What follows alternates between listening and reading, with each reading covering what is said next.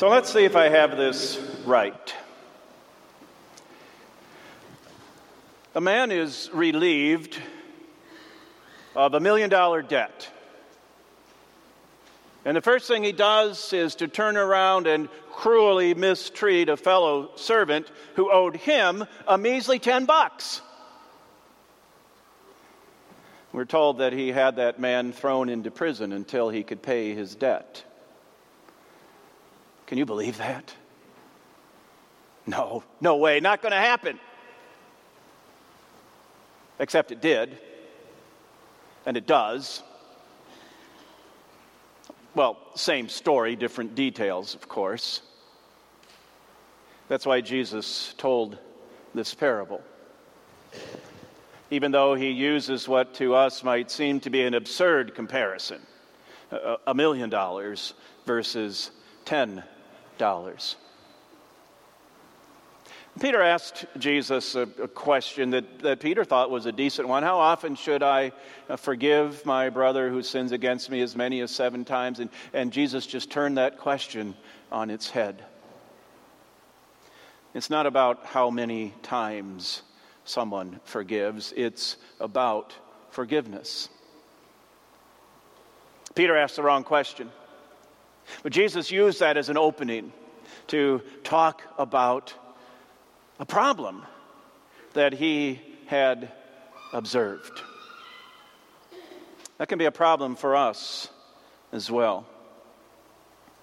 That's why at the end of the parable, Jesus says that the ungrateful servant is how we sometimes refer to him, that he himself was thrown into prison. And then Jesus gives this warning. So also will my heavenly Father do to every one of you if you do not forgive your brother from your heart. Can you believe that? Do you believe that? You should. Jesus said it, and we can believe everything that Jesus says. So let's believe him also when he tells us to forgive. I want to dig into that a little bit today, and especially we're going to use the 3 pretty simple questions that are in your sermon outline: whom, why, and how. So, whom? Whom does God forgive? That's easy, isn't it? He forgives everyone. Whom does God want us to forgive? Just as easy. He wants us to forgive everyone. How about this one? Whom do you need to forgive right now? For some, maybe a name or a face came immediately to mind. And others maybe couldn't think of anybody in particular. Either way, Jesus has something to say to each of us.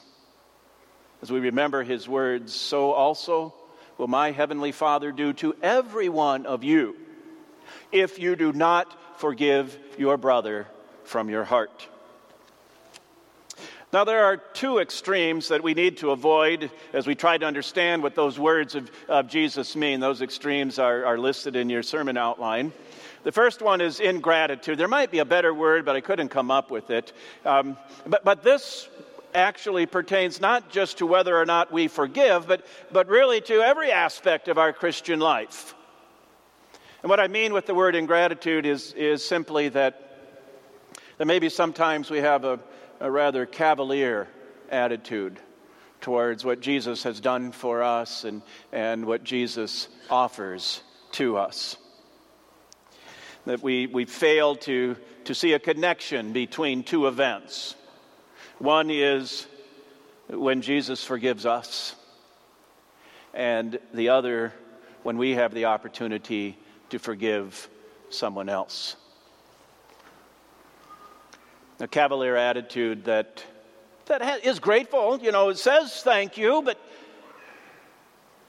but then just goes about our business as if nothing really important just happened. That's a problem. It's a problem for many Christians. Truth be told, it's a problem for every Christian, for each one of us, one time or another, in one way or another. Ingratitude is one extreme to avoid. The other is despair, that we despair of ever getting it right. We take Jesus' words to heart and we look in our own hearts and we see our imperfect forgiveness and sometimes our even unwillingness to try to forgive. And we become terrified that God is going to forgive us only to the extent that we are able to forgive others. And that's not at all what Jesus is saying. He wants us to know that we are really, truly, fully forgiven.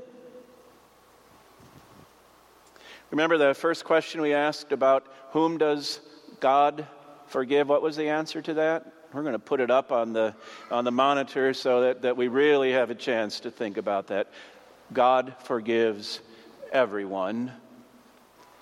But let's change that word everyone to what everyone includes, which is you. Please don't doubt that God forgives you. Don't ever doubt that. Sometimes maybe we do, though, because maybe we feel a little bit like Joseph's brothers in the Old Testament lesson.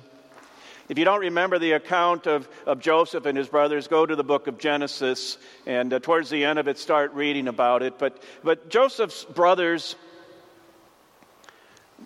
didn't think he was going to forgive them. And I think it was because of what they knew about themselves, not so much what they thought about Joseph, but what they knew about themselves was, first of all, their sin, and secondly, themselves. So what I mean by that is, maybe you remember their sin. It was a horrible sin, almost unbelievable what they did. They took their brother, I think 17 years old, and they sold him into slavery to a foreign country. Not knowing, not caring what would happen to him as a result of that, but they had to know that it couldn't be good. Horrible sin that they committed. What they knew about themselves, I think, was that they didn't have any mercy. That's why they sold him. And maybe they also knew that if they were in Joseph's position and somebody came to them after that somebody had done what they had done to Joseph, there's no way they were going to forgive him.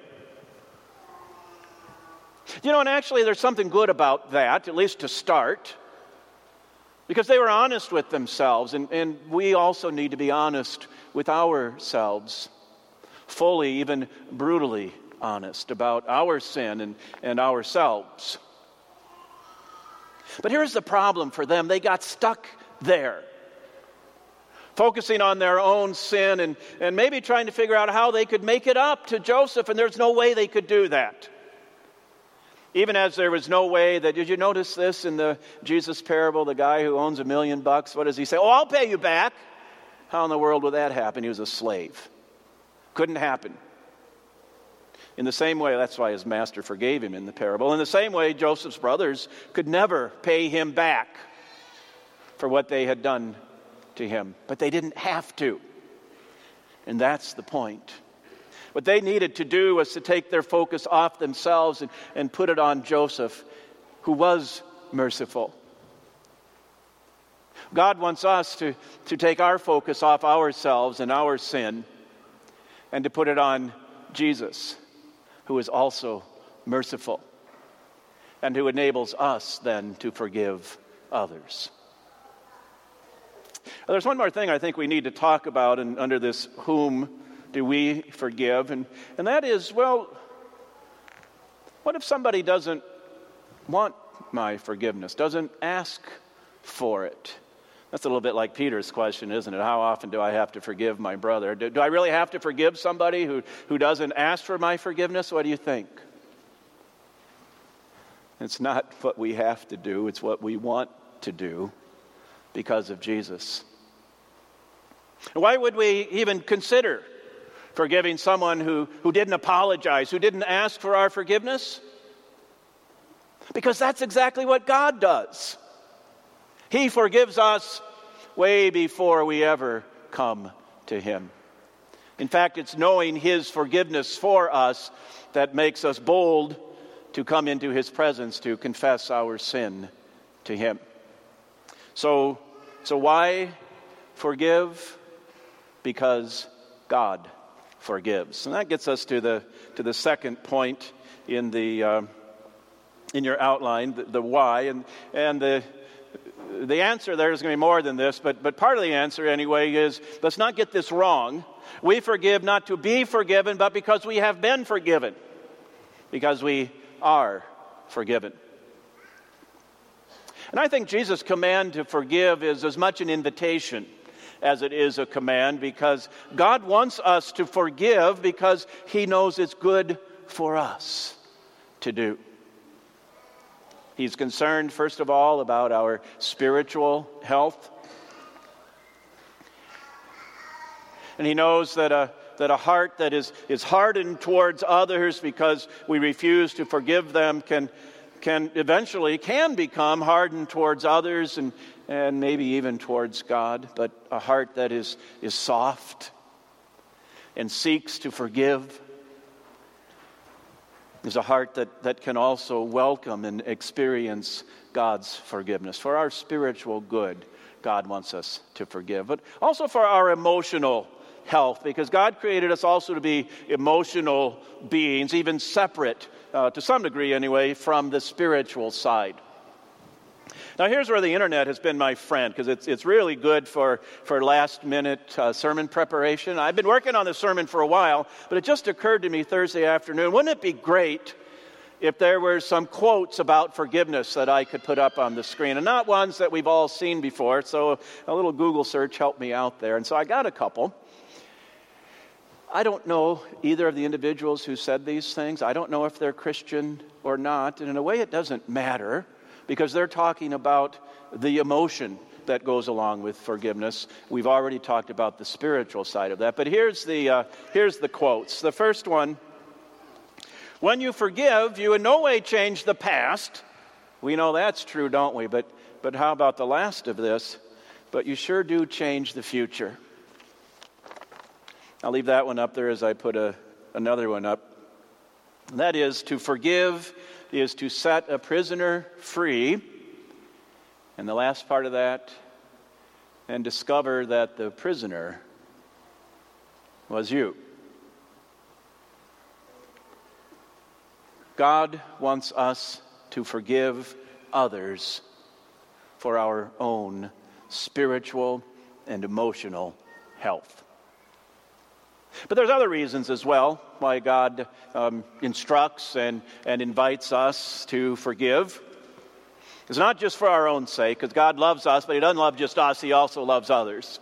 And so He invites us to forgive others also for their sake. And as long as we're quoting people, I'm going to quote another one. This man is a Christian.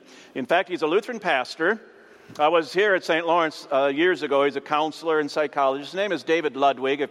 Maybe you've heard that name before. But he talks about relationships that have a problem in them in this way. So he talks about when you're in a relationship and things are going well, you're both on the same level. You're both even. And then inevitably something's going to happen, right? Where one or the other says or does something that offends. And what that can do then is make the one who was offended feel kind of lesser than that. And then this person has a choice to make. Am I going to live here in this relationship that's out of balance, or am I going to try to make it even? And what do we do by nature to try to get even? We strike back. And so we're going to bring the first one down, only what happens is that one ends up coming down even just a little bit more, and then, well, wait a minute. Now the relationship isn't even. I'm going to try to get us even, and down this way, and it never balances out.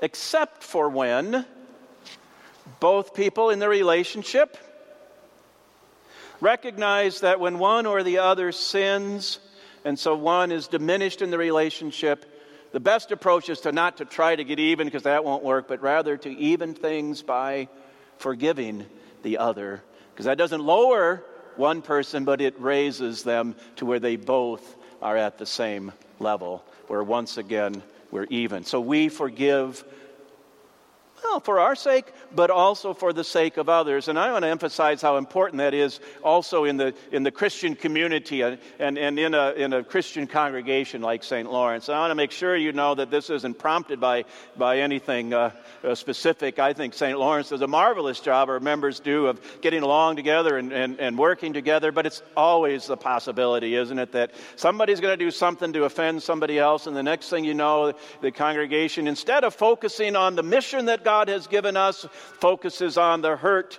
and the pain that we've caused each other. God wants us to forgive each other, big and little offenses, so that we, as individuals and as a congregation, can continue in His mission. But there's another reason as well, and that is the effect that has on those outside of the church. Many an individual has been attracted to Christianity because of the lifestyle of the Christian. It works the other way as well, of course. But you can read account after account. Now I'm thinking especially of those who had been adherents of the Muslim religion, which really that culture and that religion is one of revenge. And how those in that religion or those with no religion see Christians acting entirely differently than the culture, than the world around us, in that we don't seek revenge, but we seek to forgive. And they want to know more about that. And so that's how many have been brought to faith in Jesus, which is, of course, His primary goal for all of that. Well, that brings us, once you know the whom and the why, you don't need to spend much time on the how. The question there is, how should we forgive? And you might notice that that's a different question than the one Peter asked, but it's not a different answer than the one Jesus gave.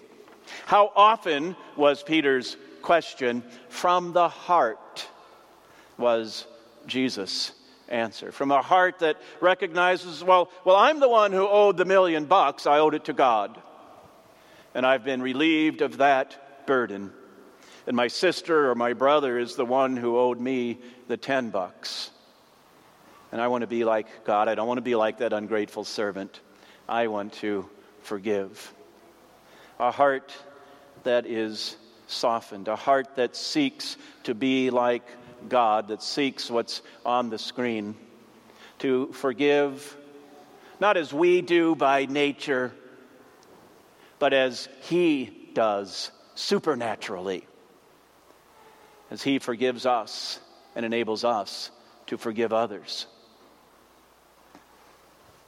Forgiveness, what a great gift to enjoy. What an even greater gift when we share it with others. Amen.